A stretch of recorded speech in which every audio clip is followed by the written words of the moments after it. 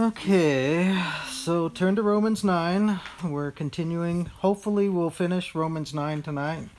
And maybe next time we'll talk about Romans 10. Not really sure yet. But in Romans 9, verse 17, we were talking about last time, where it says, "For the scripture says to Pharaoh, for this purpose I raised you up to demonstrate my power in you, and that my name might be proclaimed throughout the whole earth." And we talked about how, we read some commentaries and we talked about how where he talked about he raised Pharaoh up. It wasn't in the sense of like you raise your child to be a doctor or a lawyer or, anything like that. But it was that he raised him up. He lifted him up as an example to be seen throughout all the earth and stuff. And so tonight we want to talk about verse 18 in particular. It says, "So then he, God, has mercy on whom he desires, and he hardens whom he desires." And there's a lot of controversy on these scriptures about God hardening who he desires and all this kind of stuff. And we really want to study that and kind of dig into it because, again, it goes to the nature and character of who God is. Okay?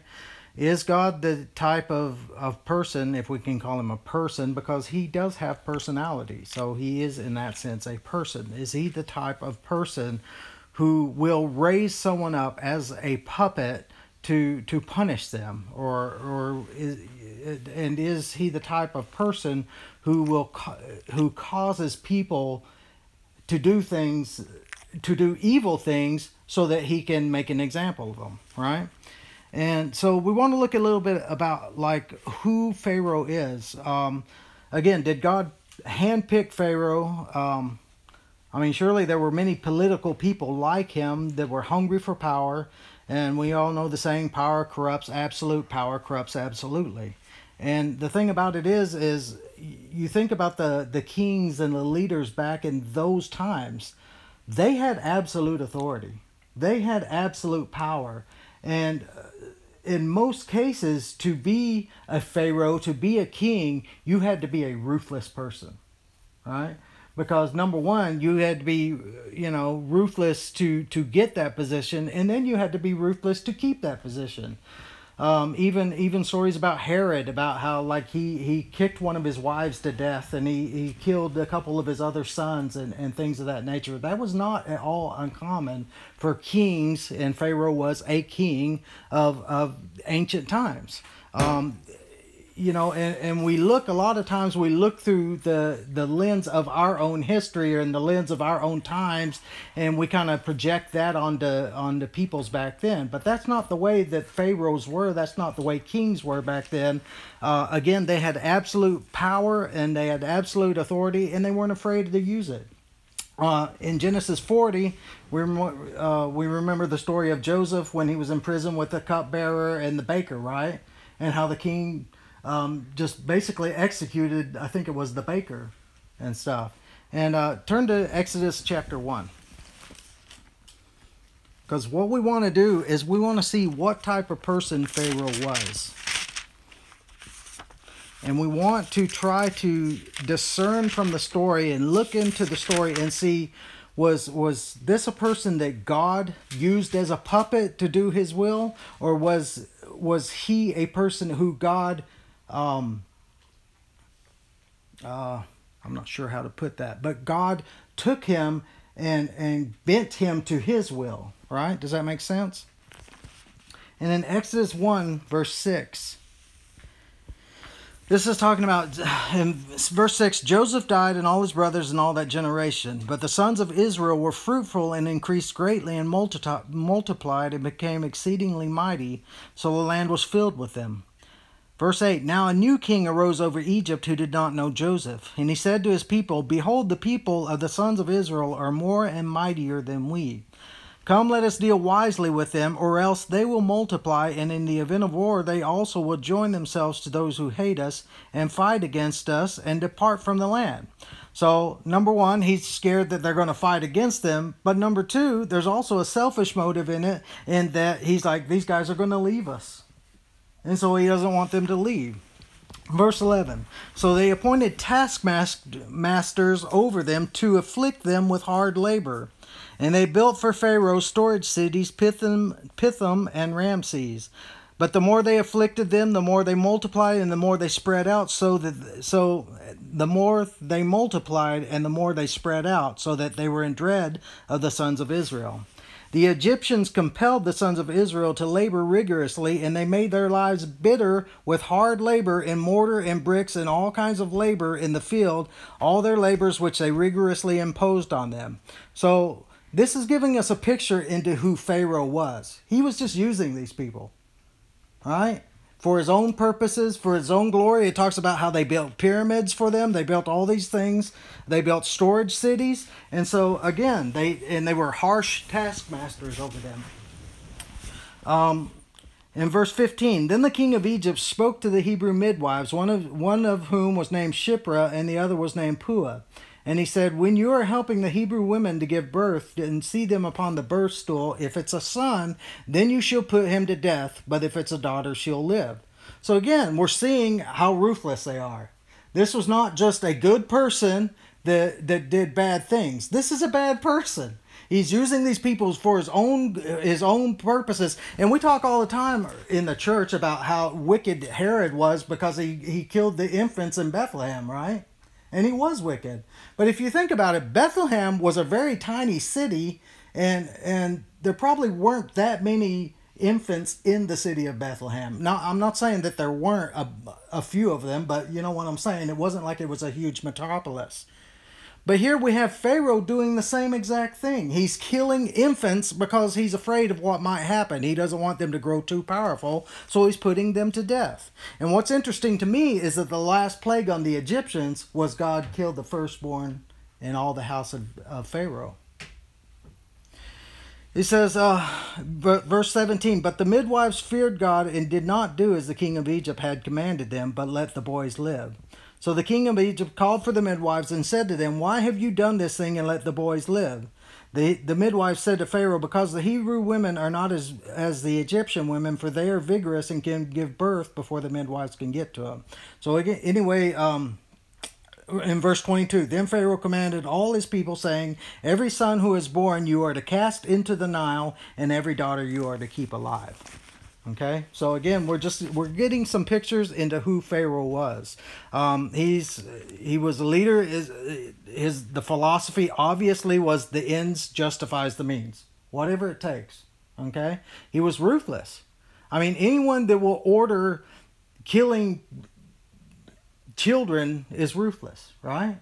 I mean, it's worse than abortion in a sense, because it would be like if the government ordered you to put your child to death. And that's what they do in China, right? If it's a male son in China, they expect if it's a female, they expect it to be put to death. And why? Again, it's because the ends justifies the means. Again, in general, the pharaohs built huge monuments to themselves. They would do these huge carvings on monuments telling about who they defeated and how they destroyed them and stuff. So they were all about power. They were all about authority, and it was all about their pride and their ego, and they built huge monuments to themselves. Basically, the pharaohs believed that they were God on earth, and they expected people to worship them. And so this is the situation that we're walking into. We're walking into a situation of a person who wanted to be worshipped by people, and he comes face to face with the living God. All right? So did God sovereignly have Pharaoh put the Hebrew children to death? Right? I mean, these are questions that if you believe that God predestines everything that's going to happen, you have to believe that God did that. Did God sovereignly have Pharaoh put the Hebrew children to death? And if God was ordaining that, then did the Hebrew midwives who didn't have them put to death, were they disobeying God? See, these are all questions that you have to ask yourself. And that's why I say that if you read the Bible, you can't believe that God just preordered every single thing that would ever happen on the face of the earth. Did God sovereignly have Pharaoh put them under bondage, or were these choices Pharaoh made of his own free will? And the thing is again, God can know the future. God can know everything and stuff. God knew what kind of person Pharaoh was, right? I mean, God knew when he knows us all intimately. He knows our deepest thoughts. He knows our hearts. He knows, and that's unbelievers as well as believers. God knows every man, woman, and child. He knows them intimately. And the thing is God wants relationship with every single man, woman, and child and stuff. But the point being is that God knew what kind of person Pharaoh was, right? But that does not mean that God ordained or caused Pharaoh to make the choices that he did. And again, think of it. If God orchestrated all this kind of theater or whatever, God poured out 10 plagues on Egypt to make them to make Pharaoh give it. I mean, it's insanity, right? To think of an all-powerful being that's creating this kind of story to satisfy what? Ego? I mean, to show, yeah, it makes no sense whatsoever. And I can't see reading the Bible and believing things like that. And the thing about it is that the God we know is a God who is in the moment with us, right? And when we think of God, we think of a God who walks with us, who talks with us, who is our personal Savior. He's not some God that, like, before the foundation of the earth began, you know what, I'm going to create Dean and he's going to do this, and on his 26th birthday he's going to get drunk and then he's going to go to jail, and he's not like that. He walks with us now and in the moment. And that's why when we are in the moment, when we are in tough situations, we can cry out to him in that moment, knowing that he hears us in that moment. Right? It's not like I'm praying to a God who heard thousands and millions of years ago, but I'm praying to a God who's listening to me now. God is in our midst now. He's not like this God who created the heavens and the earth and then and then just sits back, right? He's with us, and that's the whole thing about Emmanuel. God is with us now, not in the past some point. Turn to Exodus chapter 3.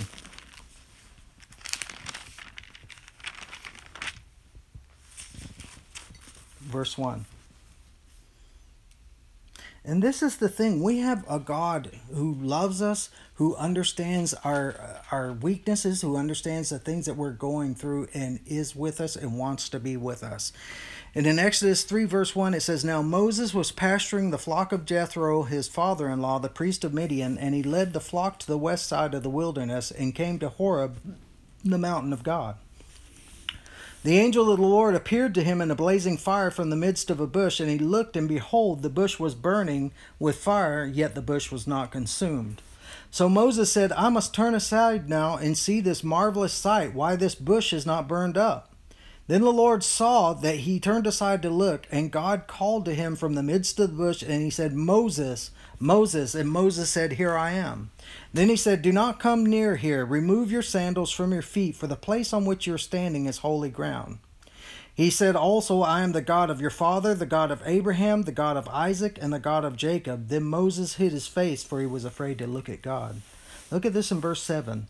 Now again, this is a God who is speaking face to face with Moses, right? I mean, not in his full manifestation or anything like that. He's using a bush to speak to him through and stuff, because the Bible says no man has seen the face of God, but yet God is manifesting himself to Moses in real time in Moses' situation, and he's speaking to him as a man speaks to another man. In verse 7 he says, The Lord said, I have surely seen the affliction of my people who are in Egypt, and have given heed to their cry because of their taskmasters, for I am aware of their sufferings. You see that? God is feeling compassion for his people because he's aware of their sufferings. He's moved by their sufferings. Again, he's not this God that just ordered everything in some time, space, time, and everything is just creeping along, doing according to his will. He is there with them, knowing what they're going through, understanding what they're going through. And he says, I'm aware of their sufferings. Verse 8, so I have come down to deliver them from the power of the Egyptians and to bring them up from that land to a good and spacious land, to a land flowing with milk and honey, to the place of the Canaanite, the Hittite, the Amorite, and the Perizzite, the Hivite, and the Jebusite. Now behold, the cry of the sons of Israel has come to me. Furthermore, I have seen the oppression with which the Egyptians are oppressing them. And I think this is good news. This is good news. This is the good news of the gospel. Is God with us? We have a God who cares about our needs, who cares about our situations, and acts on our behalf. And turn to Exodus chapter 4, because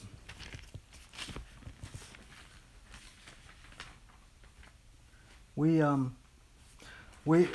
like, again, what we want to do is when we read something in Romans 9, when it talks about God hardening whom he will and all that, and he hardened Pharaoh's heart and stuff, what we do is we take that one sentence. I'll read it again. It says, so for this purpose, for the scripture says to Pharaoh, for this very purpose I raised you up to demonstrate my power in you, and that my name might be proclaimed throughout the whole earth. So then he has mercy on whom he desires, and he hardens whom he desires. And what happens is we stop right there, right? And we build a doctrine around that scripture rather than going back to the original source and seeing, well, where did God harden Pharaoh's heart, right? Because I want to know exactly where was it that God hardened Pharaoh's heart. Because if we're going to talk about God as a God who hardens people, we need to see in what context and where it was that God does the hardening. Does that make sense? Mm-hmm. So in Exodus 4, and I think there's 10 cases in the book of Exodus where it talks about hardened hearts, right? And essentially, I want to look at every single one of them, okay? So the first one is in Exodus 4, verse 19. Exodus 4:19, it says, now this is after the Lord had called Moses to go to Pharaoh and deliver the people, right? And in verse 19, he says, now the Lord said to Moses in Midian, go back to Egypt, for all the men who were seeking your life are dead. So Moses took his wife and his sons and mounted them on a donkey and returned to the land of Egypt. Moses also took the staff of God in his hand. The Lord said to Moses, when you go back to Egypt, see that you perform before Pharaoh all the wonders which I have put in your power. But I will harden his heart so that he will not let the people go. Now God is saying at this point, and again, you can't read into Scripture what's not there. Okay? He says, I will harden his heart, but he didn't say, I have hardened his heart. Does that make sense? And as we read along, we're going to see that that's an important distinction. He says, I will harden his heart so that he will not let the people go. Then you will say to Pharaoh, thus says the Lord, Israel is my son, my firstborn. So I said to you, let my son go that he may serve me, but you have refused to let him go. Behold, I will kill your son, your firstborn. Okay, so that's the first instant. Exodus 7, verse 1. So Moses goes to Pharaoh and he's doing the things, and he threw down the staff and it became a snake and all this stuff, and Pharaoh's not listening. And in 7 verse 1 it says, then the Lord said to Moses, see, I make you as God to Pharaoh, and your brother Aaron shall be your prophet. You will speak all that I command you, and your brother Aaron will speak to Pharaoh, and he will speak to Pharaoh that he let the sons of Israel go out of his land. But I will harden Pharaoh's heart so that I may multiply my signs and my wonders in the land of Egypt. And again, God has not hardened his heart. He says, I will harden his heart, but he has not hardened his heart. When Pharaoh does not listen to you, then I will lay my hand on Egypt and bring out my hosts, my people, the sons of Israel, from the land of Egypt by great judgments. Then the Egyptians shall know that I am the Lord when I stretch out my hand on Egypt and bring out the sons of Israel from their midst.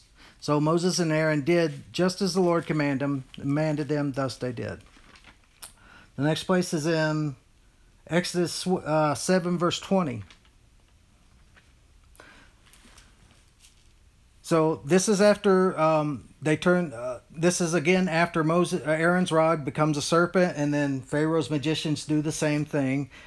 In verses 14 through 16, they turn the water into blood, the water of the Nile into blood, and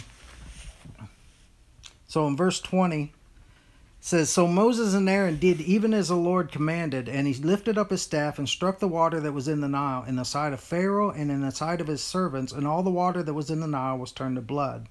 The fish that were in the Nile died, and the Nile became foul, so that the Egyptians could not drink water from the Nile, and the blood was throughout all the land of Egypt. But the magicians of Egypt did the same with their secret arts, and look at this, Pharaoh's heart was hardened, and he did not listen to him as the Lord had said. Then Pharaoh turned and went to his house with no concern even for this. So it just says Pharaoh's heart was hardened. Again, it doesn't say that God hardened his heart at this point. Okay, the next place is in Exodus 8, verse 8. And I know this is kind of tedious and everything, but we want to look at all these examples because there's a progression that's happening. In Exodus 8, verse 8, this is when that Pharaoh was refusing, so God sends frogs upon the land, and there's frogs everywhere and stuff. And in verse 8, Then Pharaoh called for Moses and Aaron and said, Entreat the Lord that he will remove the frogs from me and my people, and I will let the people go that they may sacrifice to the Lord. Moses said to Pharaoh, The honor is yours to tell me when shall I entreat for you and your servants and your people that the frogs be destroyed from you, and your houses that they may be left only in the Nile? Then he said, Tomorrow. So he said, May it be according to your word, that you may know that there is no one like the Lord our God. The frogs will depart from you and your houses and your servants and your people. They will be left only in the Nile. Then Moses and Aaron went out from Pharaoh, and Moses cried to the Lord concerning the frogs which he had inflicted upon Pharaoh. The Lord did according to the word of Moses, and the frogs died out of the houses, the courts, and the fields. So they piled them up in heaps, and the land became foul. Look at this. But when Pharaoh saw that there was relief, look at this, he hardened his heart and did not listen to them as the Lord had said. So in the cases before, it just said his heart was hardened. It didn't say that the Lord was hardening his heart. It didn't say Pharaoh was hardening his own heart. It just said his heart was hardened. But now it says Pharaoh hardened his own heart. You see that? So the next case is in verse 16. Then the Lord said to Moses, Say to Aaron, Stretch out your staff and strike the dust of the earth, that it may become gnats throughout all the land of Egypt. They did so, and Aaron stretched out his hand with his staff and struck the dust of the earth, and there were gnats on man and beast. All the dust of the earth became gnats throughout all the land of Egypt. The magicians tried with their secret arts to bring forth gnats, but they could not, so there were gnats on man and beast. Then the magicians said to Pharaoh, This is the finger of God. But again, look at this. But Pharaoh's heart was hardened, and he did not listen to them as the Lord had said. Next place is in verse 24. Then the Lord did so, and there came great swarms of insects into the house of Pharaoh and the houses of the servants, and the land was laid waste because of the swarms of insects in all the land of Egypt. And if you go out, we're not going to really get into that right now, but every plague that they had was an attack against one of their gods. And so when God is confronting Pharaoh, he is not only saying that I am God, and as God, I deserve to be worshipped by you, and you need to submit to me. He was also saying, I have power not only over you, but over all the gods of Egypt, and no one can stand against me. So in verse 24, he said swarms of insects and stuff, and go down to verse 30. So Moses went out to Pharaoh and made supplication to the Lord. The Lord did as Moses asked and removed the swarms of insects. Again, look at verse 29. Then Moses said, Behold, I am going out from Pharaoh, and I shall make supplication to the Lord that the swarms of insects may depart from Pharaoh, from his servants, and from the people tomorrow. Only do not let Pharaoh deal deceitfully again, and not letting the people go to sacrifice. So what's happening is Pharaoh keeps saying to Moses, okay, relent from the plague, and if you relent from the plague, I'm going to let the people go. And each time he refused to let the people go, right? And so Moses is saying to Pharaoh, let my people go. If you don't, we're gonna send this plague on you. And so Pharaoh says, okay. And they send the plague, and Pharaoh says, okay, make the plague go away, and I'll let the people go. And he keeps lying to Moses. So again, he is hardening his heart, right? Verse 31, then the Lord did as Moses asked and removed the swarms of insects from Pharaoh, from his servants and from his people. Not one remained. Verse 32, but Pharaoh hardened his heart this time also, and he did not let the people go. So over and over and over, number one, I just wanted to show that it didn't, Pharaoh's heart, it just said his heart was hardened. And then it says that he hardened his heart. And then before it ever says that God hardened his heart and stuff. The next one's in chapter 9. Then the Lord said to Moses in verse 1, go to Pharaoh and speak to him. Thus says the Lord, that the God of the Hebrews, let my people go, that they may serve me. But if you refuse to let them go and continue to hold them, behold, the hand of the Lord will come with a very severe pestilence on your livestock which are in the field, on the horses, on the donkeys, on the cattle, on the herds, and on the flocks. And basically it happened. Verse 6, so the Lord did this thing on the next day, and all the livestock of Egypt died, but of the livestock of the sons of Israel not one died. Pharaoh sent, and behold, there was not even one of the livestock of Israel dead, but the heart of Pharaoh was hardened, and he did not let the people go. So over and over and over. And verse 8,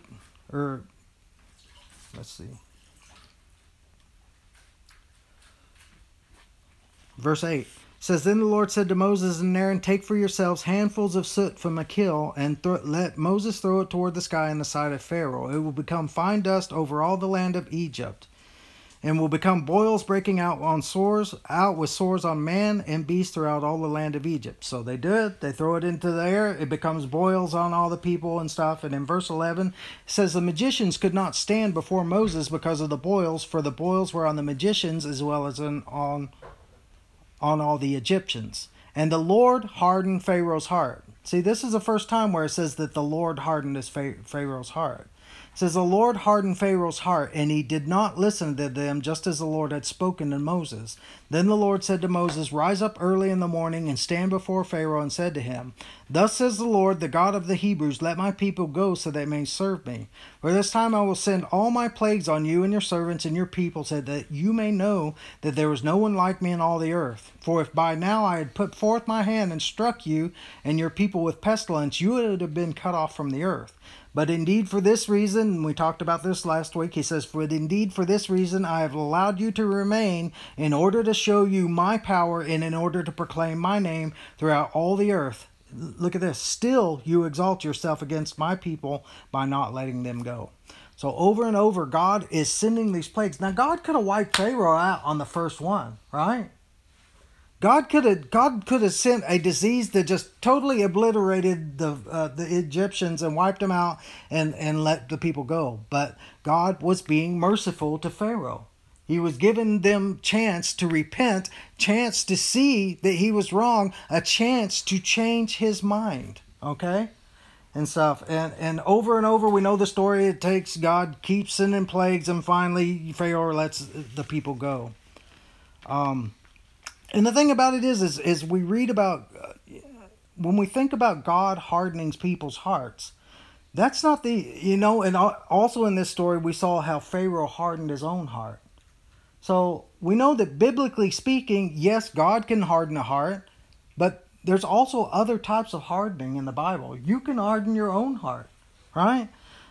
You can turn to Hebrews chapter 3, verse 12. I was just thinking that. Yeah.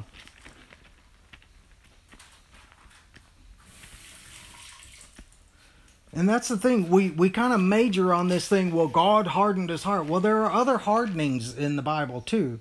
And there are other ways that people's hearts become hardened and stuff. And in Hebrews 3, verse 12,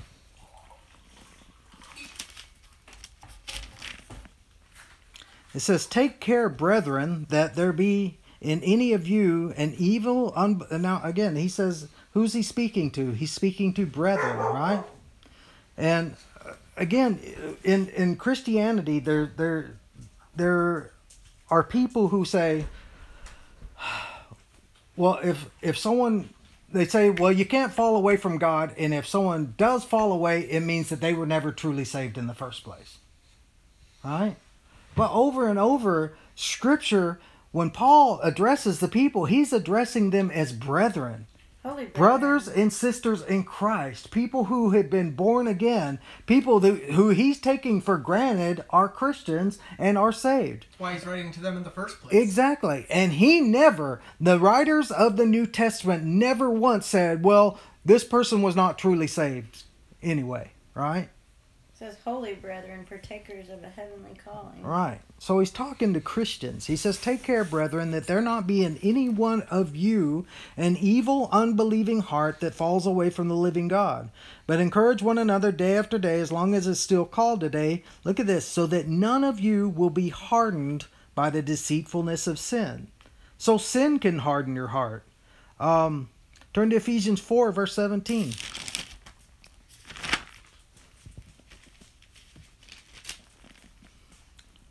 Ephesians 4, verse 17, he says, so this I say and affirm together with the Lord, that you walk no longer just as the Gentiles also walk in the futility of their minds, being darkened in their understanding, excluded from the life of God.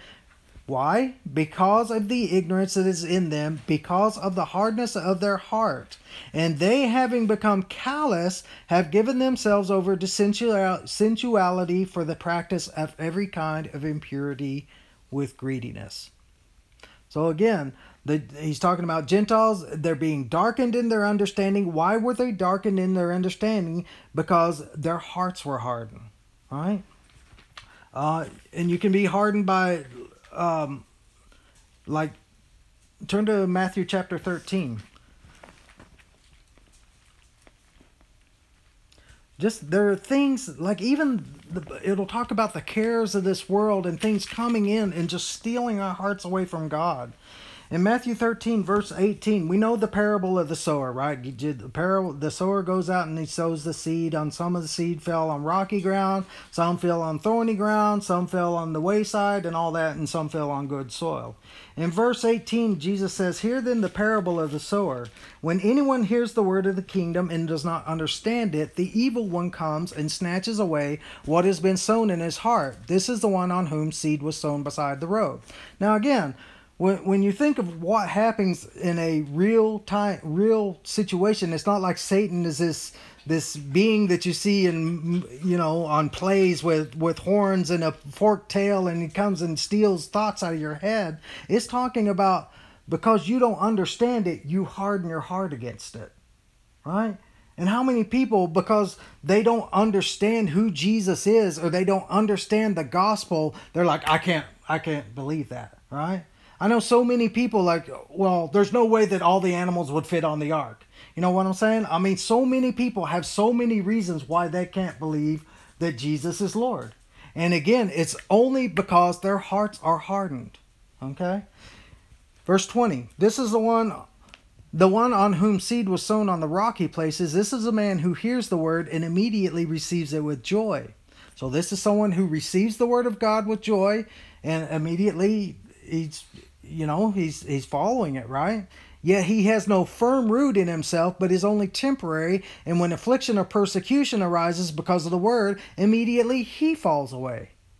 And so there are a multitude of reasons why people's hearts get hardened. Verse 22, and the one on whom seed was sown among the thorns. This is a man who hears the word, and the worry of the world and the deceitfulness of wealth choke the word, and it becomes unfruitful. You see that? So again, there's a multitude of reasons why people's hearts get hardened and stuff. And so the questions are, is divine hardening, is it irreversible? Is it permanent? Does it involve choice? And so I was looking at the Strong's Concordance at the words for to harden. And the words to be hardened means to grow, to be or to grow firm or strong. Now think about that for a second. It's not saying that something has changed from say like a liquid to a solid or anything. Or like instantly. Yeah, it's not saying like, okay, you've got lemonade and now it's apple juice. It's the same thing. It's taking something that was in a present state that is solidified, right? It's like when you pour cement down and it's wet at first, but it solidifies and it gets stronger. Just it gradually.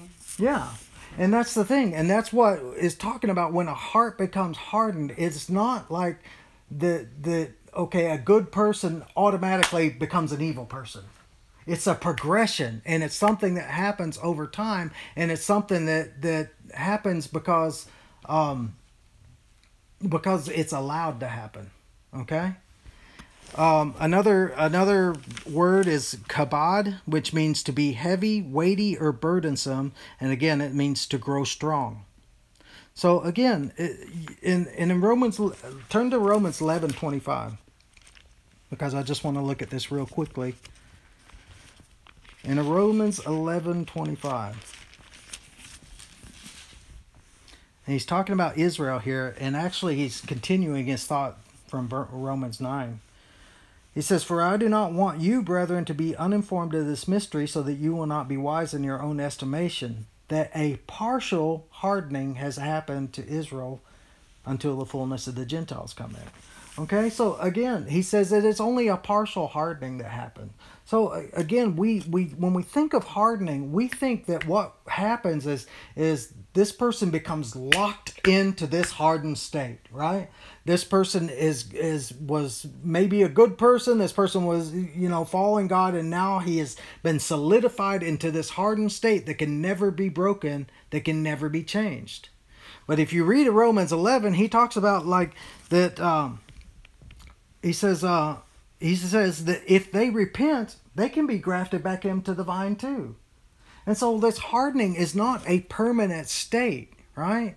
And what I'm trying to do is I'm just trying to get us to look at it a little bit differently. It's not as though God makes you a zombie now. You have been hardened into this place. You can never repent. You can never change your mind. Although I do believe that if you continue to harden your heart, you continue to walk in your own ways, God will eventually give you over to it. Romans 1. Yeah, and we'll talk about that later. And that's what I think happened to Pharaoh. God was dealing with Pharaoh. God was trying to get Pharaoh to repent. He was trying to get him to turn, and Pharaoh would not do it. So God handed him over and said, fine, if you want that, that's what you get. And in relationship to the partial hardening, it even says the reason, for God has shut up all in disobedience so that he may show mercy to all. That's good. So it's even including those people who had had their hearts hardened in Israel. Mm-hmm. That's good. Right. And again, does God just arbitrarily harden people, right? Is it like God was just mad at Pharaoh, he's having a bad day, and he's like, okay, Pharaoh, I'm going to harden your heart. No, it's something that Pharaoh brought on himself. Okay? And so we saw that hardening was to be solidified into a condition or whatever. What is the heart? The heart is the inner man, the mind, the will, right? And so the heart is the seat of the emotions, your intellect. So when it talks about your mind, your heart being hardened, think about what it's saying. What it's saying is basically you are being stubborn. Isn't that what it is? It means you have adopted a certain mindset, right? It's like, this is the way I view this, and I will not view it any other way.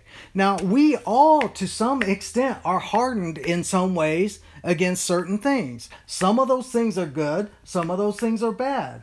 And in a lot of ways, we're not hardened, okay? Say, like, if you want to talk about... say like you're having a conversation with someone and you say like I'm talking to my son-in-law. I'm talking to him about cars. He is all about cars. He loves cars. And he could talk about cars for days, right? And so his heart is soft towards that subject, right? But when it comes, say like even when it comes to political things, people's hearts are hardened to the other side, right? It's like, I don't want to hear what you got to say. You're wrong. I won't listen to that. That's because a person's heart is hardened to the other side, right? It's like, and it can be good things, like abortion. My heart is hardened towards abortion because abortion is wrong because you're killing a life. Now, if that life is threatening the life of the mother, then that may be another issue. Do you see what I'm saying? So hardening can be a good thing and it can be a bad thing. It depends on what you are hardened to and what you're not hardened to. And basically all it is your mindset. It's your worldview. It's what you truly, in your deepest, most innermost being, what you believe about certain things, right? And if you're a Christian, your heart is open towards God. You love God with all your heart, soul, mind, and strength, and you hate Satan, right?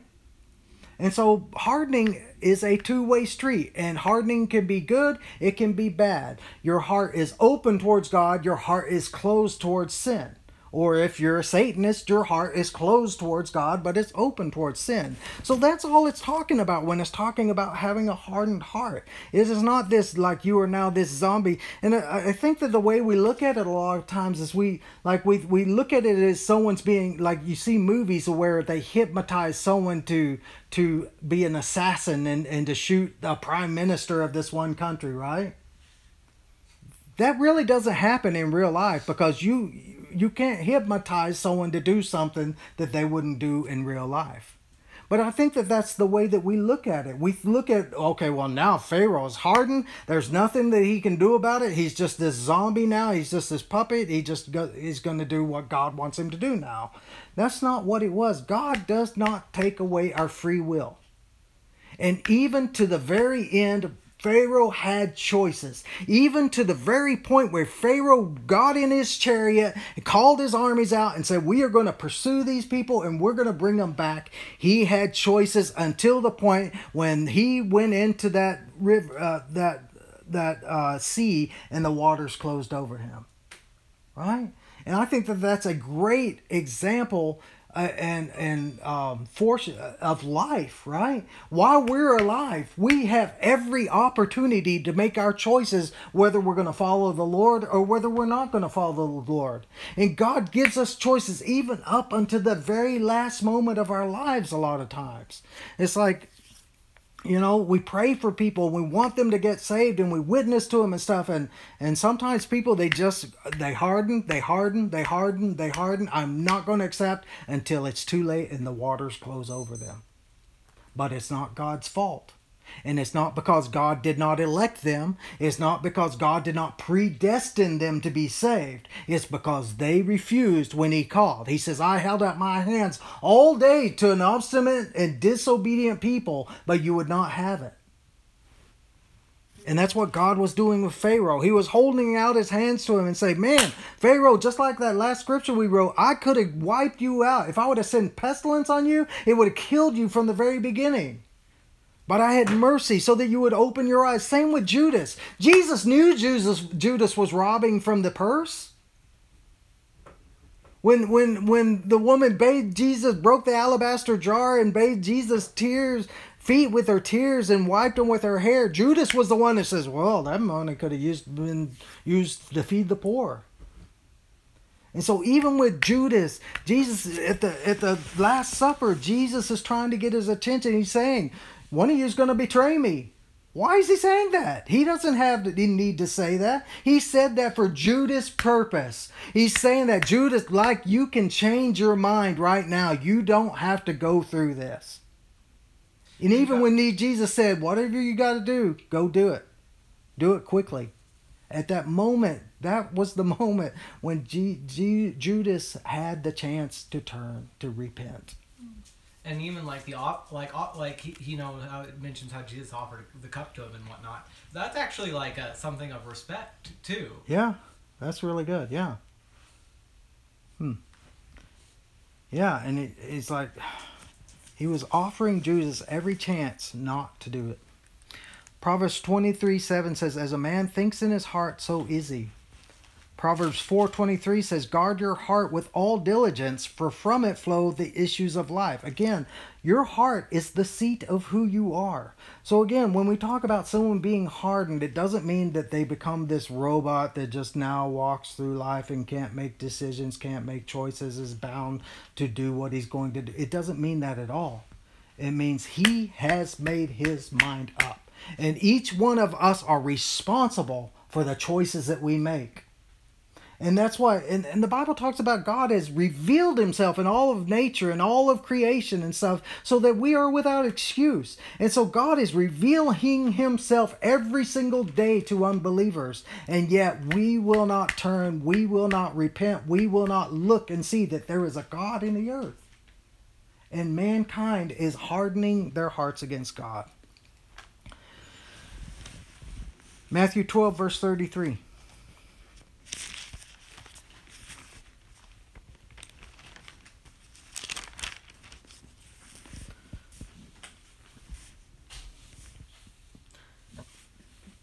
It says either, Jesus, and this is Jesus speaking, he says, either make the tree good and its fruit good, or make the tree bad and its fruit bad. For the tree is known by its fruit. In other words, what's in your heart will come out eventually. You brood of vipers, how can you, being evil, speak what is good? For the mouth speaks out of that which fills the heart.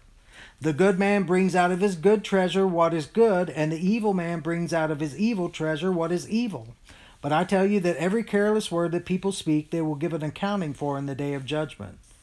So again, Jesus is saying, what's inside of you will come out. And that's why a lot of times I think that that's why God allows us to go through trials to see what's in us. You know, it's the old saying, if you step on a grape, what's going to happen? Grape juice is going to come out.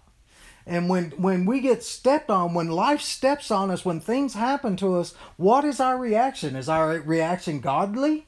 Or do we get out in the flesh and operate through the flesh? And God does those things. I don't say God does those things, but God allows those things to happen to us, not for him, but to show us what's in our own hearts. So again, we're not judged by God's eternal decree, but by our actions. Did God cause them to make those choices? And if he did, how could he punish them? And if God were the kind of person who would cause people to do things and punish them for it, what kind of person would that make God? And there are theologians, there are people with PhDs, with doctorate degrees that say this is exactly what God is like. God predetermined it, God caused it to happen, and then he punished him for it. God caused Hitler, God caused all the misery, the rape, the child abuse, God, that's all from the hand of God. I knew a girl one time who was talking about how she, when she was young, she was messing around with a boyfriend, and she got pregnant, and they had a kid. They had a kid and everything. But this was all part of God's plan. And the thing is that has infiltrated, that has filled the church like yeast. Jesus said a little yeast leavens the whole lump of dough, and there are so many of it, and even people who don't believe in Calvinism and still have a lot of this flowing in us. And every time something happens, we're like, God, why did God allow that to happen? Every time something bad happens, why did God cause that to happen? God did not necessarily cause that to happen.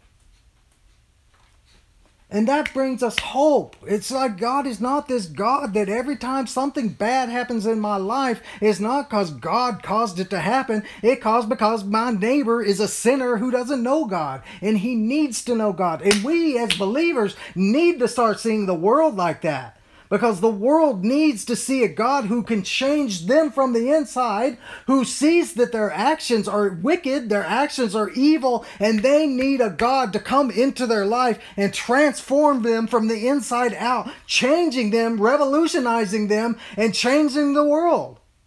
And we've gotten this whole thing, we've taught so much that God causes everything to happen, that now we just sit back and watch it. Oh, it's just God. God's going to do what God's going to do what God... No! Get off your butt. Get out in the streets. Go take your neighbor a donut. Preach it, dog. And it takes the responsibility. It takes away our responsibility. It takes away, and it puts it all on God. And God looks for a man or a woman to stand in the gap. God is, his eyes search to and fro throughout the whole earth, looking for people that he can support that are true, whose hearts are completely His. And that's why the church is so ineffective. That's why the church is so weak and anemic and dead and lifeless, because we've got this wrong conception of who God is. And it is not who He is. We have personal responsibility. I am accountable for my sins. I am accountable for the things that I do. If I treat my wife like dirt, it's not God's fault, it's my fault. If my neighbor goes to hell because I didn't share Jesus with him, it's not God's fault, it's my fault. If there's a rolling blackouts and my neighbor goes cold because he doesn't have a fireplace and he doesn't have blankets, it's not God's fault, it's my fault. Amen. And the thing is when the Salvation Army in the 1800s, they were so powerful because they got up and did. They knew that they had responsibility. The church has the responsibility for the world. It's not the American way. It's not goodwill. It's not all these companies. It's not the government who is responsible for lost mankind. It's the church. And instead of us transforming the world and changing the world, we change ourselves and want the world to come in and listen to our guitars and our stage lights and our programs and our fake, false imitations. And it will never change the world, because God wants to change them through us. He doesn't want them to come, and it's just ridiculous. And we need to wake up. We need to wake up and see and I'm telling you, until the church wakes up and sees that we have personal accountability and for the world, nothing will ever happen. We sit and bemoan, we sit and cry about how the state of things and how, the government won't let the churches meet and all this kind of stuff. And it's like, well, it's on us. And God wants a people to raise up and take accountability. He wants a church, a glorious bride, to mount up on their horses and to ride out and go forth to war, because Jesus is going forth to war every day. And we sit back and watch it.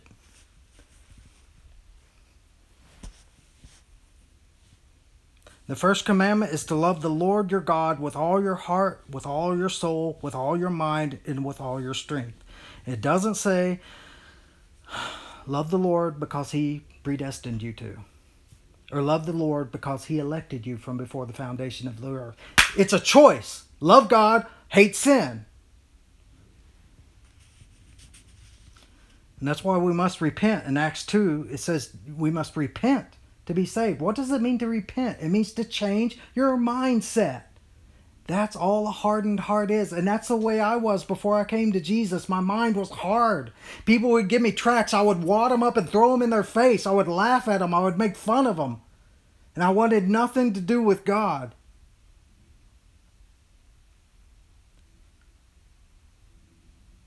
Until His Holy Spirit got a hold of my mind and made me see they're not the ones that are wrong. You're the one that's wrong. And you need to repent. You need to change your mind. You need to change the way you look at things. You need to change the way you think. You need to change everything. And we can't do that without His Spirit. It's not something that we do ourselves. I'm not trying to say that at all.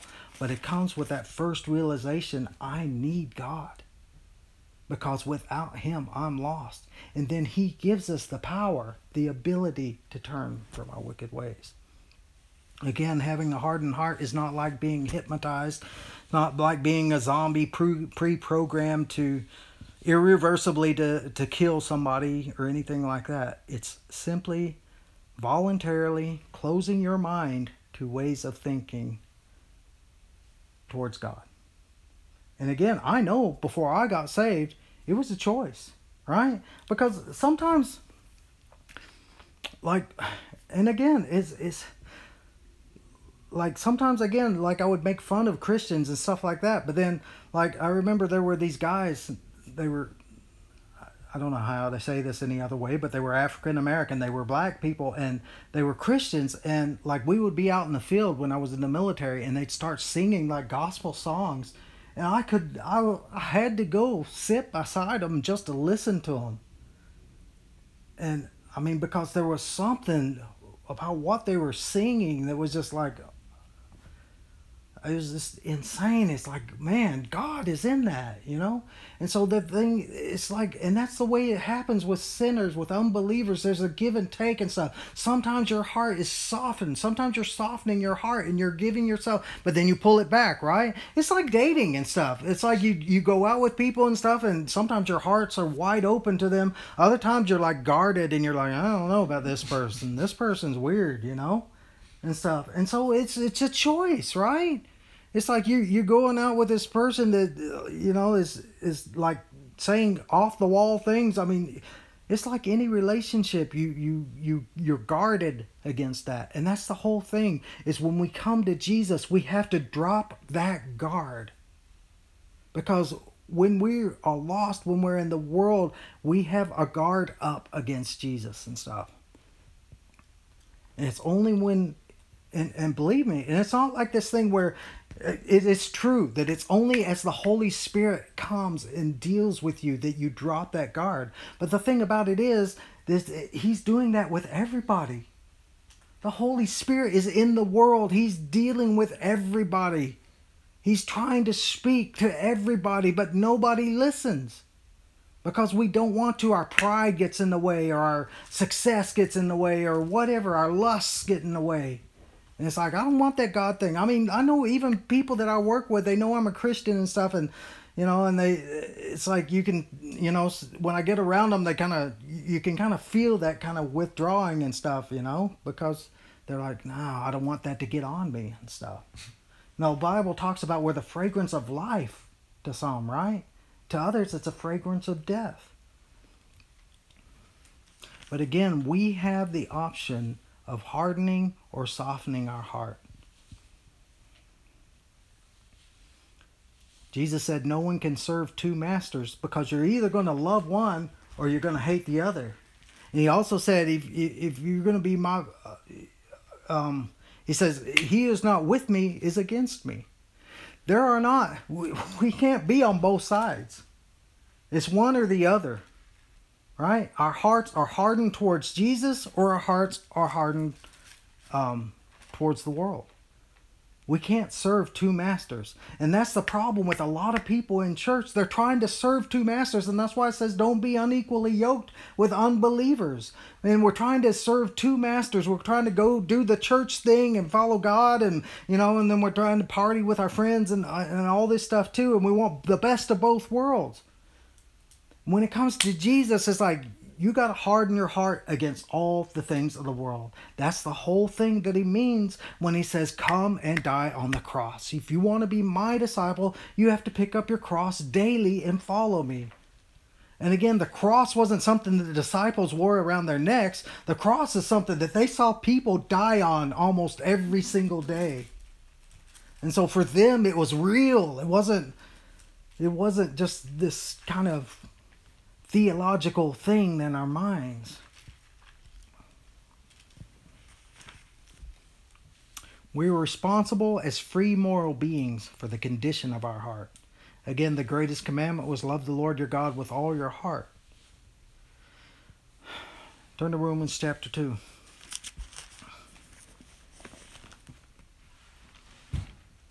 So the responsibility is not on God. We have a responsibility for our hearts. In Romans chapter 2, verse 1, it says, therefore you have no excuse, every one of you who passes judgment, for in that you judge another, you condemn yourself. For you who judge practice the same things, and we know that the judgment of God rightly falls upon those who practice such things. But do you suppose this, O man, when you pass judgment on those who practice such things and do the same thing yourself, that you will escape the judgment of God? Or do you think lightly of the riches of his kindness and tolerance and patience, not knowing that the kindness of God leads you to repentance? And again, we've talked about that in the past too. It's not like God being nice leads you to repentance. It's his kindness that he has shed his grace on us, right? He says, look at this in verse 5. But because of your stubbornness and unrepentant heart, you are storing up wrath for yourself in the day of wrath and revelation of the righteous judgment of God, who will render to each person. Now that statement is all inclusive. That statement doesn't say, well, he's going to render to each person except you who prayed this prayer when you were 13 and you haven't lived for Jesus for the rest of your life. You've done everything that you wanted to do, and you've lived for yourself and you've lived for the world, but that's okay. You prayed a prayer. And he says he will render to each person according to his deeds.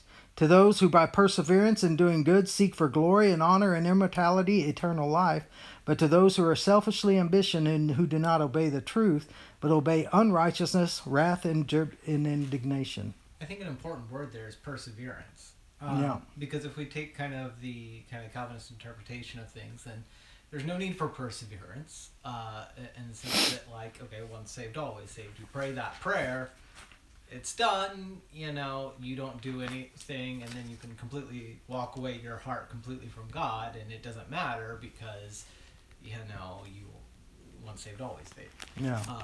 But it's by perseverance, and when we take a position like Joshua and say, choose this very day who you will follow. For me and my house, we will serve the Lord, kind of a thing, and doing that on a daily basis.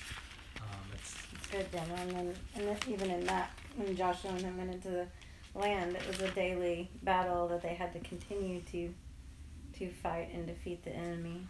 It wasn't instantaneous. Yeah. Yeah. And that's the thing too, is Jesus has promised us tribulation, right? And again, as part and parcel of this whole package, we just tell people, all you got to do is say this prayer. All you got to do is come to Jesus, and he's going to make everything great. He's going to make everything wonderful. That's not what Jesus said. He says, if you're going to follow me, the world's going to hate you. And he said, through many trials and tribulations, we have to go to get to the kingdom of God. And that's the thing that we need to start telling people. Christianity is not easy. It is not for the faint of heart. And people will hate you simply because you're a Christian. People will ostracize you. In some countries, people will kill you for being a believer. But we do it for the joy set before us, right? Mm-hmm. And because of not only that, but who we're with, right? Who we're in love with. Mm-hmm. Turn to Romans chapter 1. What does it mean that God hardened his heart? In Romans 1,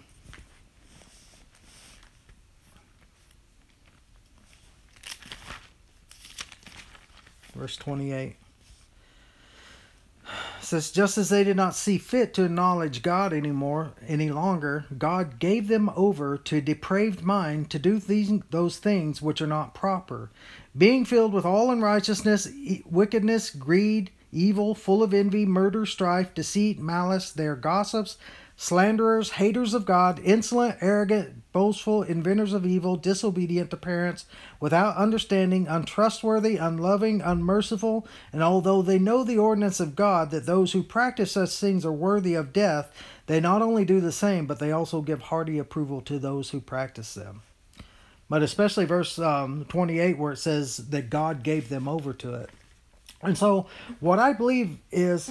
Can I please say something? Go ahead. Well, just several times in that Romans, there was always a priorness to that. It says, basically, in their foolishness, their heart became darkened, and professing to be wise, they became fools. They exchanged the glory of the incorruptible God for a form of corruptible man. Therefore, God gave them over. Right. So basically, there was sin there. There was pretty intense sin there, and then God gave them over. And then it keeps going. It says they exchanged the truth of God for a lie, worshipped and served the creature rather than the creator. For this reason, God gave them over. Yeah.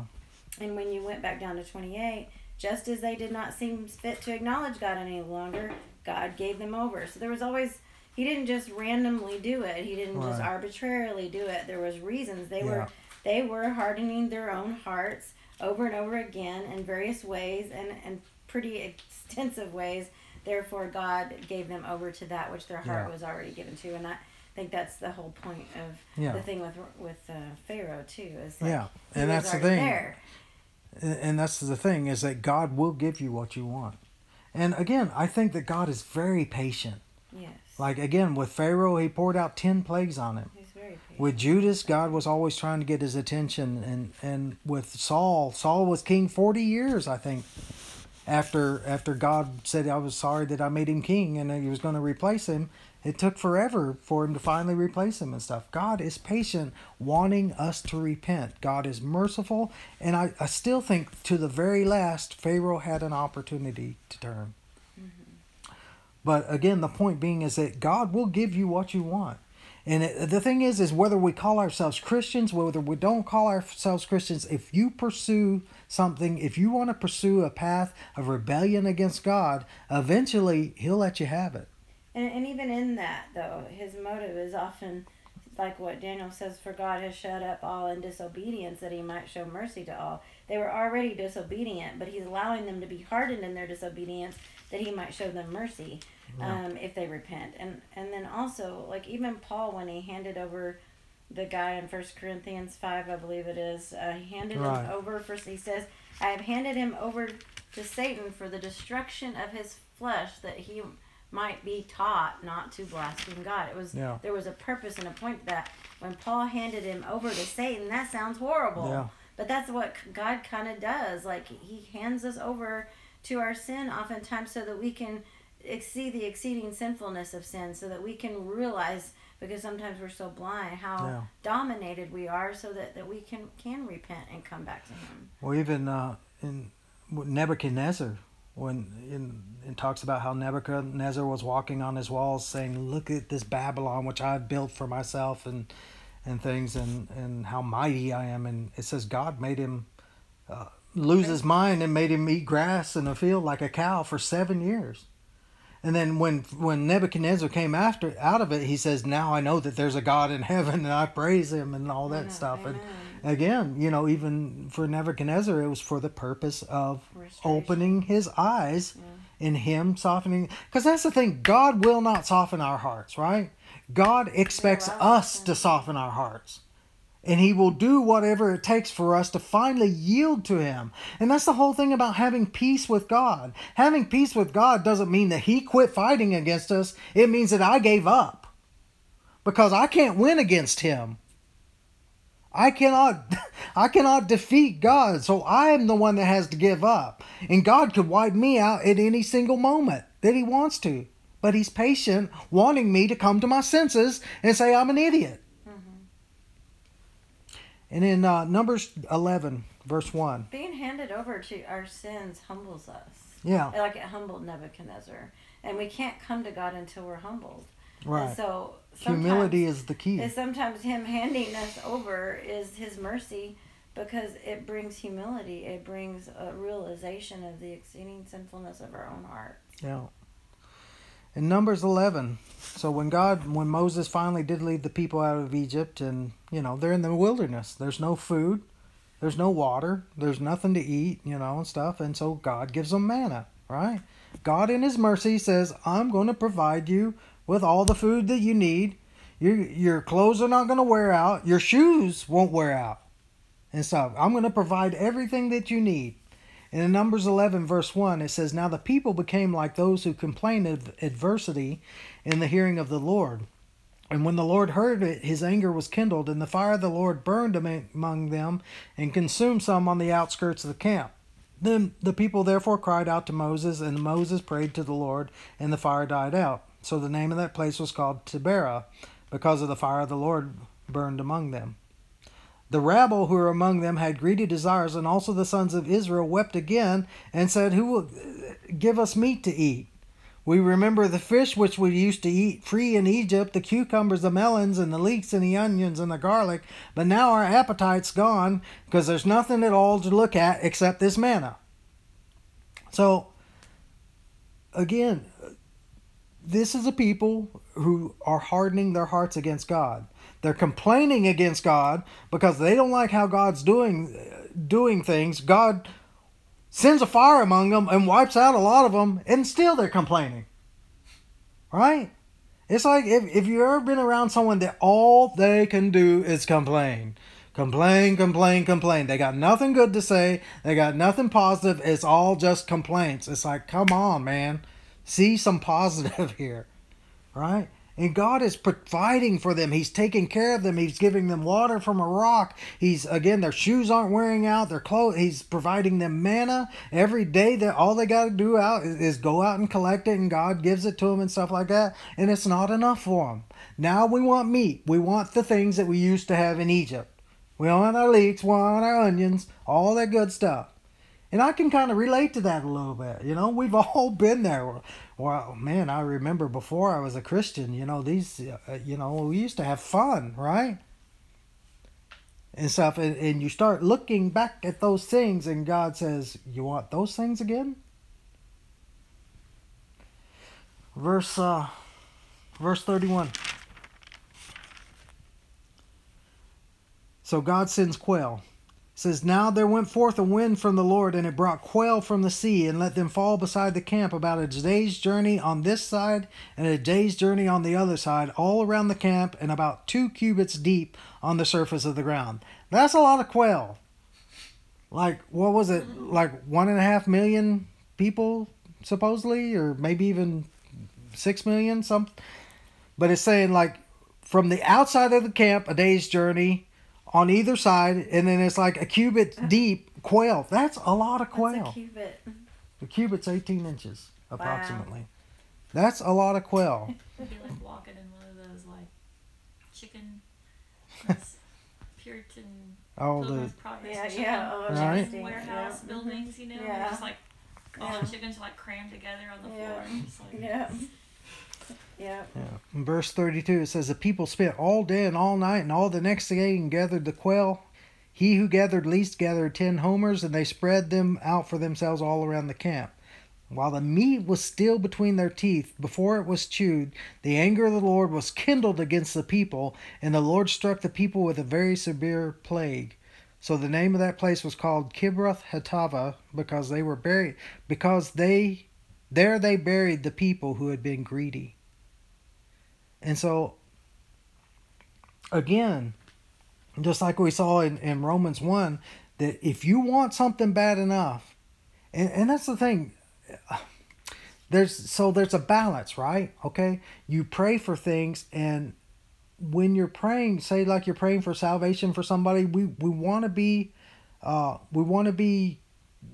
keep praying until God does it, right?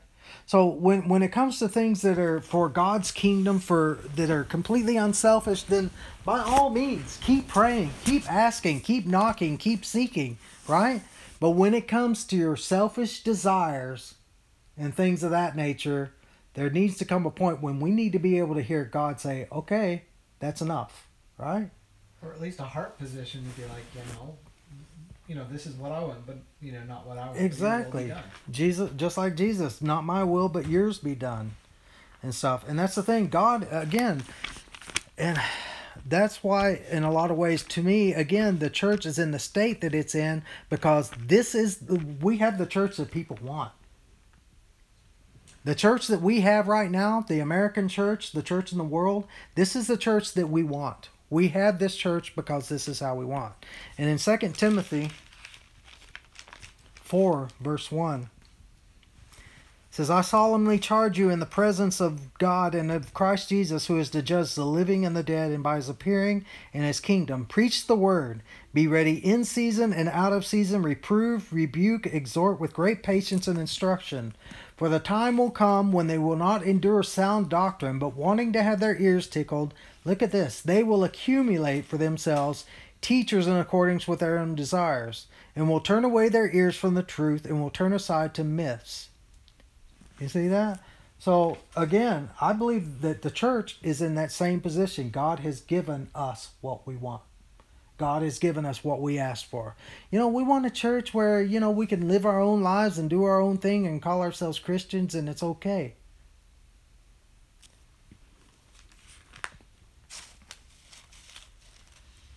And the Bible says, turn to 2 Thessalonians 2, verse 7.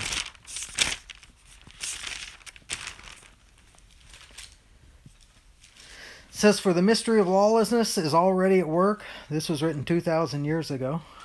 For the mystery of lawlessness is already at work. Only he who now restrains will do so until he is taken out of the way. Then that lawless one will be revealed, whom the Lord will slay with the breath of his mouth and bring to an end by the appearance of his coming. That is the one whose coming is in accord with the activity of Satan, with all power and signs and false wonders, and with all the deception of wickedness. Listen to this. For who? For those who perish. Why? Because they did not receive the love of the truth so as to be saved. For this reason, God will send upon them a deluding influence so that they will believe what is false, in order that they all may be judged who did not believe in the truth but took pleasure in wickedness. And just like you were saying earlier, why did it happen? Because they did not love the truth. They didn't want the truth. They wanted their ears to be tickled, and so God gave them that. Right? This prosperity gospel that we have in America, and they say that the prosperity gospel thrives best in third world countries, because it goes directly to people's greed, and this gospel of that we preach, it's pride, is all pride. You can be this great man of God and this great woman of God and do these wonderful things. And people put you on pedestals and they worship you like you're something, and then you fall. Because people put you in the place of God and you allowed it to happen. And what we're saying is, what we are seeing in the church right now, I tell you by the Lord, is because God has given it to us. We have asked for it, and God has given it to us because we have not loved the truth. We have this false, pseudo, fake Christianity, which is not given to us by Satan, but was actually given to us by God. Because we asked for it. Yeah. Dummies we are. Yeah, I was thinking about that today. Exactly that. But I was thinking about it more like in my own life, when I'm not doing truthfully what God wants me to do, Mm-hmm. Like if I'm just kind of neglecting that still small voice, and just kind of neglecting that whisper, and just kind of not doing what God wants me as a unique child of God to do, and just obey him, even no matter what it looks like, that it starts to put, it's like when Jesus warned against false Christs. Whenever I'm living like not totally for the truth of my own walk with God, like what does God want me to do, and obeying that, then it puts filters, like a screen filter, over the truth of Jesus. Yeah.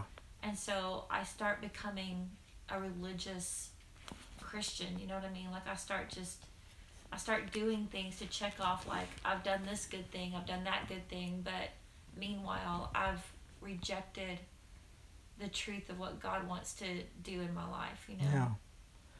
And that's the thing, again, we saw how like your heart can be hardened by the deceitfulness of the world and the things of the world and stuff like that. So the point being is that our hearts don't get hardened always because of like some blatant sin. Mm-hmm. Sometimes our hearts are hardened because we're neglecting our great salvation. Mm-hmm. Or we're not sticking close to Jesus and stuff. Turn to 1 Kings chapter 22.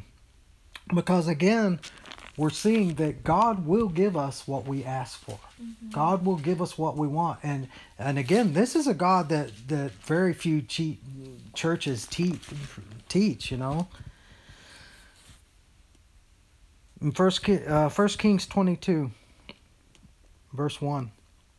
It says, 3 years passed without war between Aram and Israel. And the 3rd year, Jehoshaphat, the king of Judah, came down to the king of Israel. Now, Jehoshaphat was a godly king, and he was the king of Judah, but the king of Israel was wicked. Verse 3, it says, Now the kings of Israel said to his servants, Do you know that Ramoth Gilead belongs to us, and we are still doing nothing to take it out of the hand of the king of Aram? And he said to Jehoshaphat, Will you go with me to battle at Ramoth Gilead? And Jehoshaphat said to the king of Israel, I am as you are, my people as your people, my horses as your horses. Moreover, Jehoshaphat said to the king of Israel, Please inquire first of the word of the Lord. Then the king of Israel gathered the prophets together, about 400 men, and said to them, Shall I go to Ramoth Gilead to battle, or shall I refrain? And they said, Go up, for the Lord will give it into the hand of the king. But Jehoshaphat said, Is there not yet a prophet of the Lord here, that we may inquire of him? I mean, this story just blows me away. Number one, Jehoshaphat, he asks, Is there not a word from the Lord? The king of Israel brings up 400 prophets. Jehoshaphat has enough discernment to look through them and say, There's not a single prophet of God among them. And again, we in the church today, we are so undiscerning. Anybody that says anything, we're just like, amen, or whatever. And the preacher can preach something that we amen, preach the exact opposite the very next day, and we amen that. And we have no wisdom, no discernment, and it's because we have no firm grounding in the Word of God. Verse 8, the king of Israel said to Jehoshaphat, There is yet one man by whom we may inquire of the Lord, but I hate him because he does not prophesy good concerning me. And there are a lot of churches like that too. Mm-hmm. They don't say nothing good. All they say is doom and gloom. You're not even allowed to say anything bad. No. It says, But I hate him because he does not prophesy good concerning me, but evil. He is Micaiah, son of Imlah. But Jehoshaphat said, Let not the king say so. I just love that, because out of all these people, see, the 400 prophets, that represents unity, right? You got 400 prophets telling the king, yeah, man, go up, go against the king. Go up there at Ramoth Gilead. The Lord is surely going to give them into your hands. The Lord has said, this year is your year. The Lord has said He's going to bless you. The Lord has said He's going to prosper you this year. The Lord's going to be with you this year. All right? That's good, Dan. He says, verse 9, Then the king of Israel called an officer and said, Bring quickly Micaiah, son of Imlah. And I love the fact of Micaiah, that someone could come in against 400 prophets, this king that hates your guts, and say the word of God. He didn't love his life. He could have died right then and there. And the thing is we don't die. We don't even die. But the peer pressure gets to us, and we're like, I better keep my mouth shut. Mm-hmm.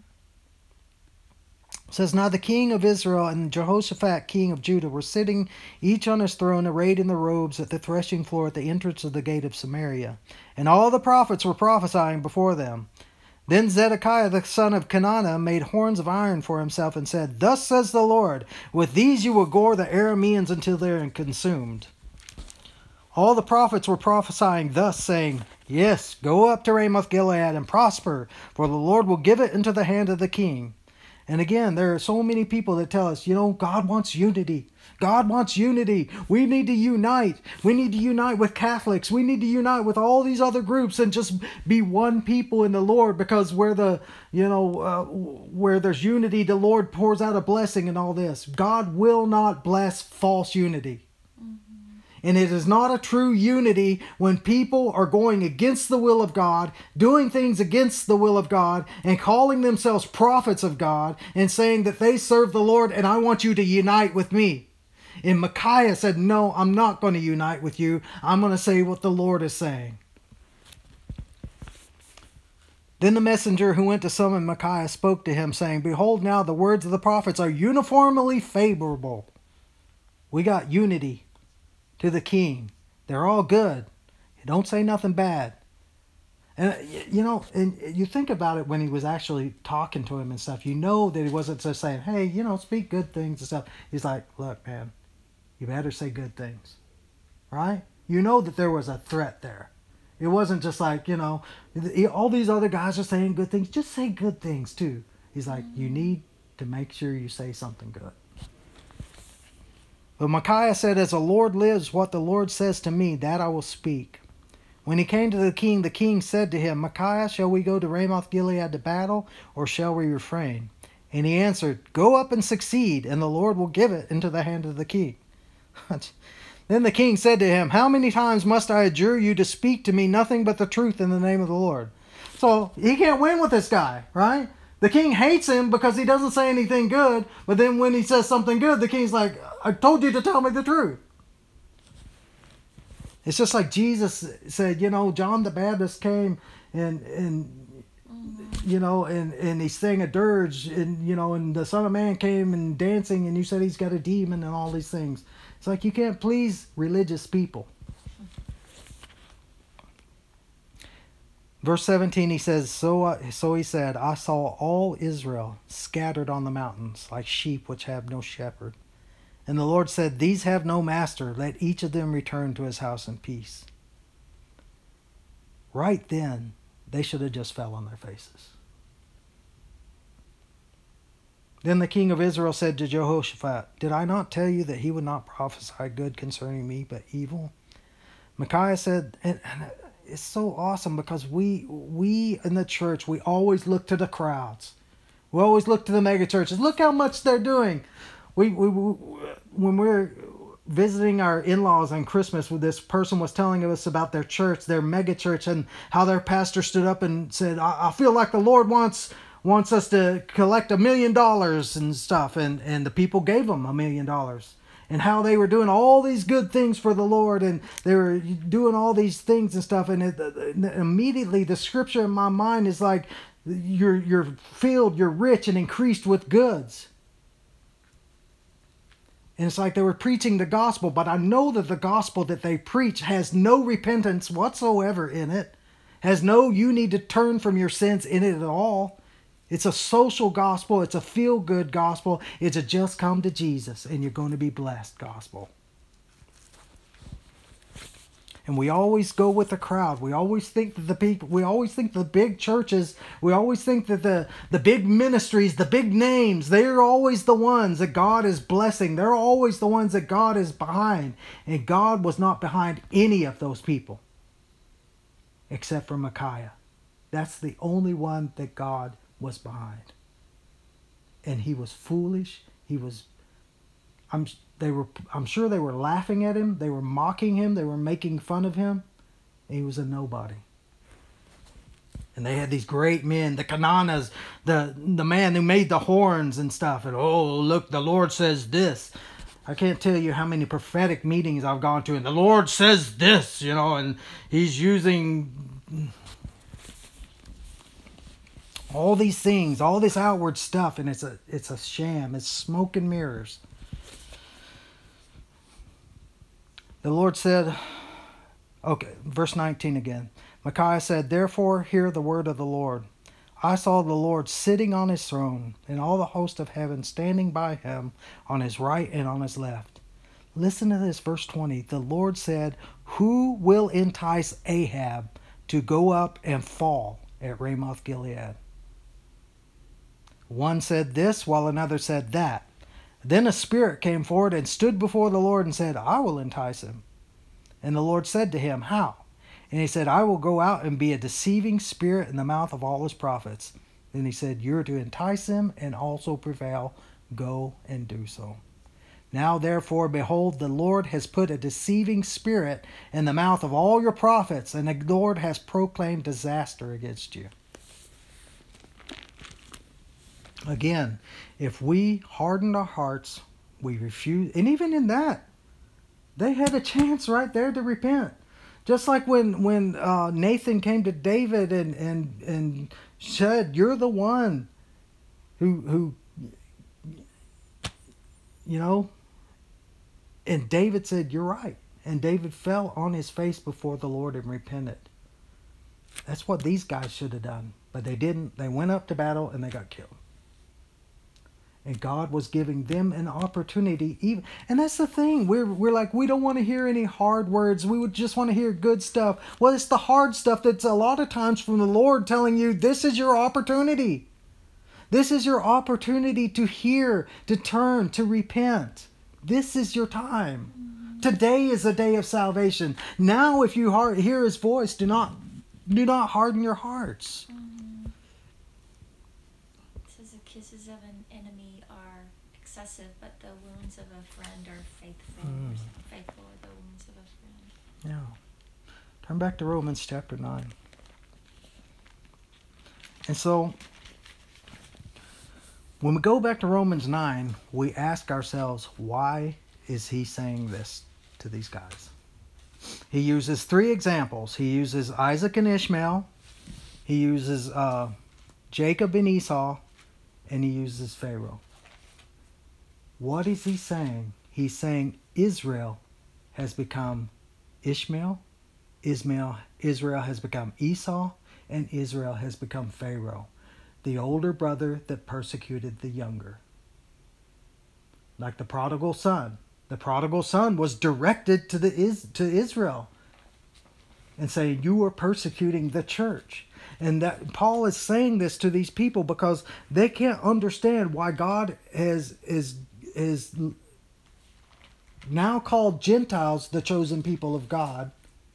Why God has seemingly left His chosen people who were the Jews. Now He's chosen these Gentiles who we hate, who we consider to be dogs, who we don't even let come under our roof, into our houses, who we don't let touch us because they're unclean. And now He has included these Gentiles along with us.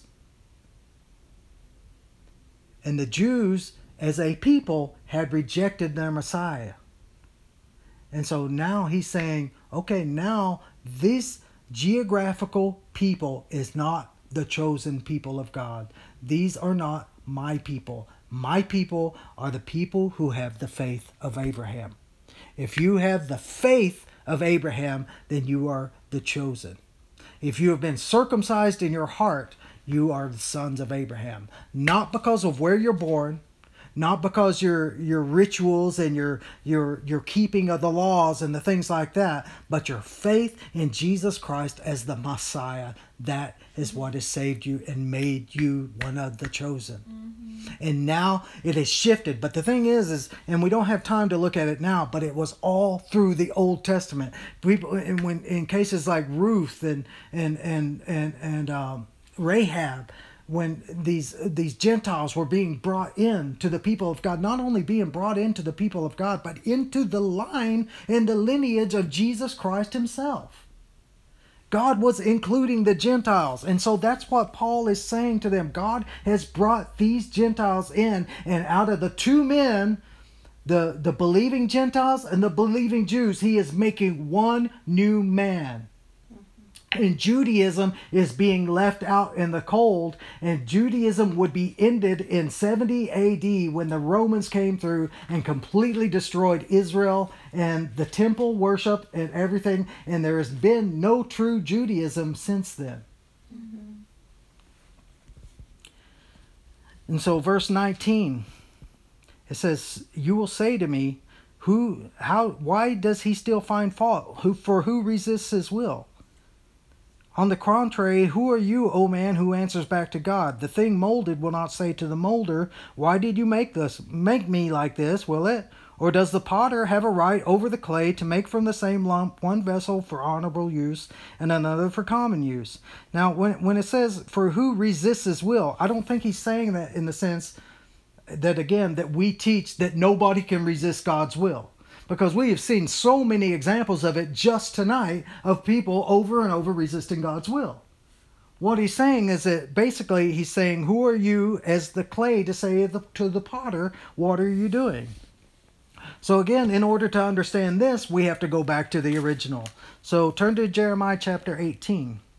Because when Paul is saying this to the Romans, when he's writing to this, immediately they're going to jump into their minds. They're like, I've read about the potter and the clay several times in the Old Testament. And the main places are Jeremiah 18.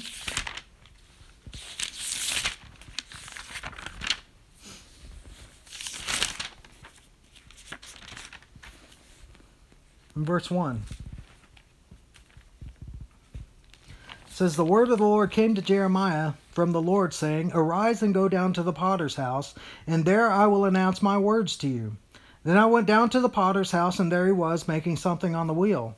But the vessel that he was making of clay was spoiled in the hand of the potter, so he remade it into another vessel as it pleased the potter to make. Then the word of the Lord came to me, saying, Can I not, O house of Israel, deal with you as this potter does, declares the Lord. Behold, like the clay in the potter's hand, so are you in my hand, O house of Israel." Now look at this, because at first it's going to seem, again, like it's arbitrary, but then we're going to see that there's reasons why he's doing this, and it's not arbitrary at all.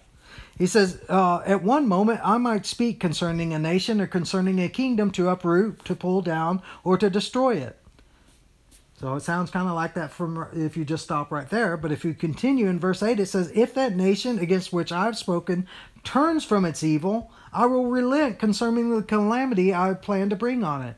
Or at another moment I might speak concerning a nation or concerning a kingdom to build up, or to plant it. If it does evil in my sight by not obeying my voice, then I will think better of the good with which I had promised to bless it." Which I had promised to Yeah. bless it. And God, and we had read earlier in Romans 9 where it talked about how the Jews were the people of the promise and stuff like that. So God is saying, the Jewish nation, Israel, had turned its back on their Messiah. They crucified their Messiah.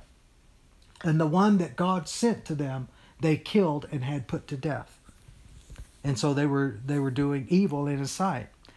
Verse 11, so now then, speak to the men of Judah and against the inhabitants of Jerusalem, saying, Thus says the Lord, Behold, I am fashioning calamity against you and devising a plan against you.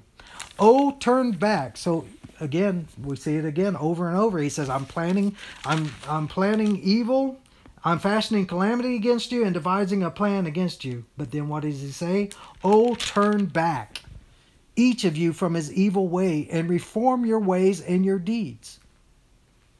So he's given them the opportunity to turn, to repent. He says, but they will say it's hopeless, for we're going to follow our own plans, and each of us will act according to the stubbornness of his evil heart. Therefore, thus says the Lord. Stubbornness is a hardness. Yeah. I mean, it's synonymous. It's the same thing. Therefore, thus says the Lord, ask now among the nations, who has ever heard of a thing like this? The Virgin of Israel has done a most appalling thing. Does the snow of Lebanon forsake the rock of the open country, or is the cold flowing water from a foreign land ever snatched away? For my people have forgotten me. They burn incense to worthless gods, and they have stumbled from their ways, from the ancient past to walk in bypaths, not on a highway. To make their land a desolation, an object of perpetual hissing, everyone who passes by it will be astonished and shake his head. Like an east wind, I will scatter them before the enemy. I will show them my back and not my face in their day of calamity. And again, that's exactly what happened in 70 AD. Turn to Isaiah chapter 29.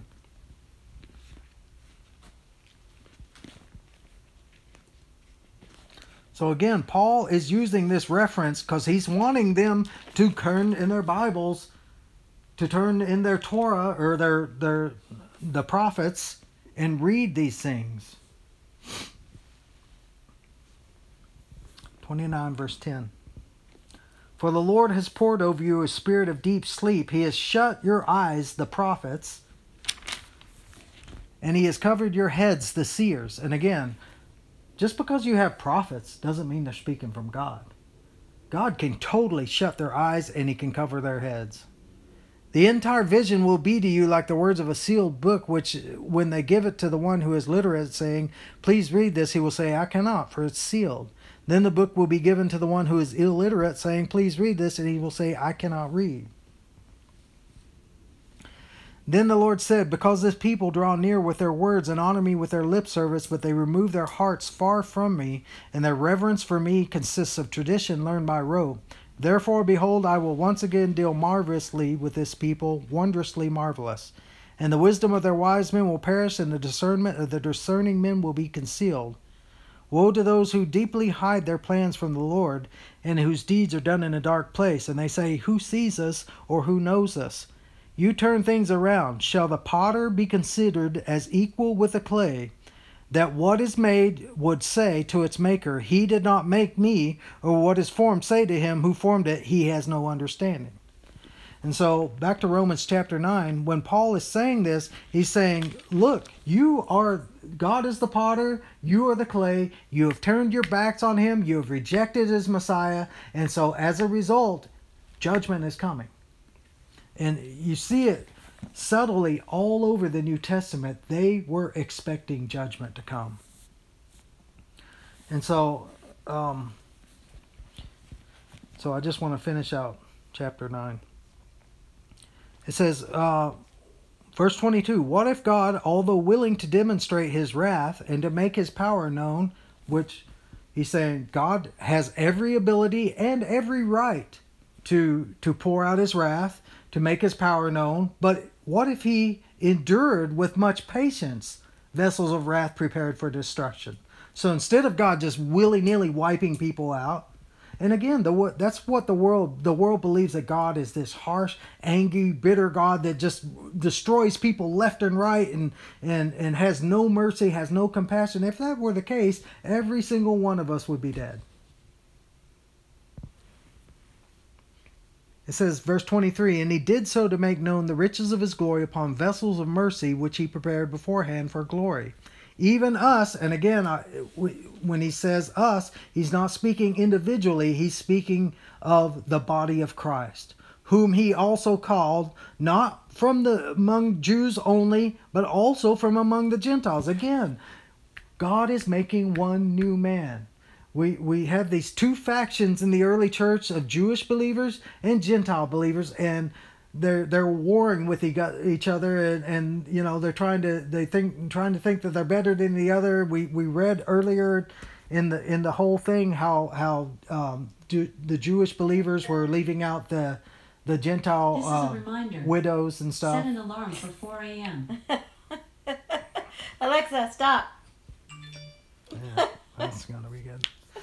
And stuff, and just how they were mistreating each other, and God was trying to, over and over in the New Testament, you see Paul is trying to bring peace between Gentile believers and Jewish believers, and saying, God has torn down the dividing wall. You are brothers and sisters in Christ. There is therefore now no Jew, no Greek, no Scythian, no all these, but all is one in Christ. There are not these divisions anymore. And it doesn't matter that if you were born in Israel and you were born a Jew, you were born, you were sat under the feet of Gamaliel, and you were a Jew of Jew and a Pharisee of Pharisees. That doesn't matter anymore. Doesn't matter who you are, except that now you are a believer in Christ. Can I read something real quick? Yeah. Galatians 4:22 and on says, for it is written that Abraham had two sons, one of the bondwoman and one of the free woman. But the son of the bondwoman was born according to the flesh, and the son by the free woman through the promise. This is allegorically speaking, for these women are two covenants, one proceeding from Mount Sinai, bearing children who are to be slaves. She is Hagar. Now this Hagar is Mount Sinai in Arabia and corresponds to the present Jerusalem, for she is in slavery with her children. But the Jerusalem above is free. She is our mother. For it is written, rejoice, barren woman who does not bear, and break forth and shout, you who are not in labor. For more are the children of the desolate than of the one who has a husband. And you, brethren, like Isaac, are children of promise. And he's speaking to Gentile Christians. But as at that time he who was born according to the flesh persecuted him who was born according to the Spirit, so it is now also. But what does the Scripture say? Cast out the bondwoman and her son, for the son of the bondwoman shall not be an heir with the son of the free woman. So then, brethren, we are not children of the bondwoman, but of the free woman. It was for freedom that Christ set us free. Therefore keep standing firm, and do not be subject again to a yoke of slavery. Behold, I, Paul, say to you, that if you receive circumcision, Christ will be of no benefit to you. And I can testify again to every man who receives circumcision that he is under obligation to keep the whole law. You've been severed from Christ. You who are seeking to be justified by law, you've fallen from grace. For we, through the Spirit, by faith, are waiting for the hope of righteousness. For in Christ Jesus, neither circumcision nor uncircumcision means anything but faith working through love. You were running well. Who has hindered you from obeying the truth? This persuasion did not come from him who calls you. A little leaven leavens the whole lump of dough. And then he just goes on to talk about how we're all one in Christ Jesus, and stuff like what you were saying before. And that's again the whole thing. The Jews, instead of accepting Jesus as the Messiah, they were trying to do their rituals, the sacrifices. The Gentiles to do them as well. And they were, they're trying to keep the law, and by the law I mean the ceremonial law, the sacrificing of bulls and goats and circumcision and growing their sideburns and things like that, and God saying you're following your rituals rather than following the one who all those rituals pointed to. But that's real good. It says, verse 25, he says, as he also says, let's go 23. And he did so to make known the riches of his glory upon vessels of mercy, which he prepared beforehand for glory.